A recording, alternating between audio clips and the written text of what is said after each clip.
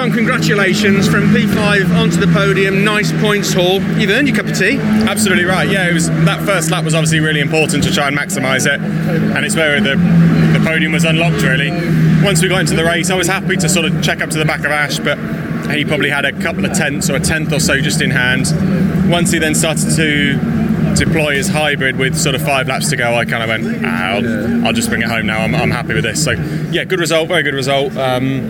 Car felt fantastic, so nice place to be. Discretion the better part of valour is what you're saying in that race then? Yeah, exactly that. So no, I was more than happy to set up second that to release. The draw is down to P11, which makes for an interesting sort of pack there, isn't it? You expect nothing less really, do we? So yeah, as expected, but yeah, I think again we'll just settle for points in this one. Another soft tyre, so we'll see how that works. Cheers, Tom. Thanks, Luke. Thank you.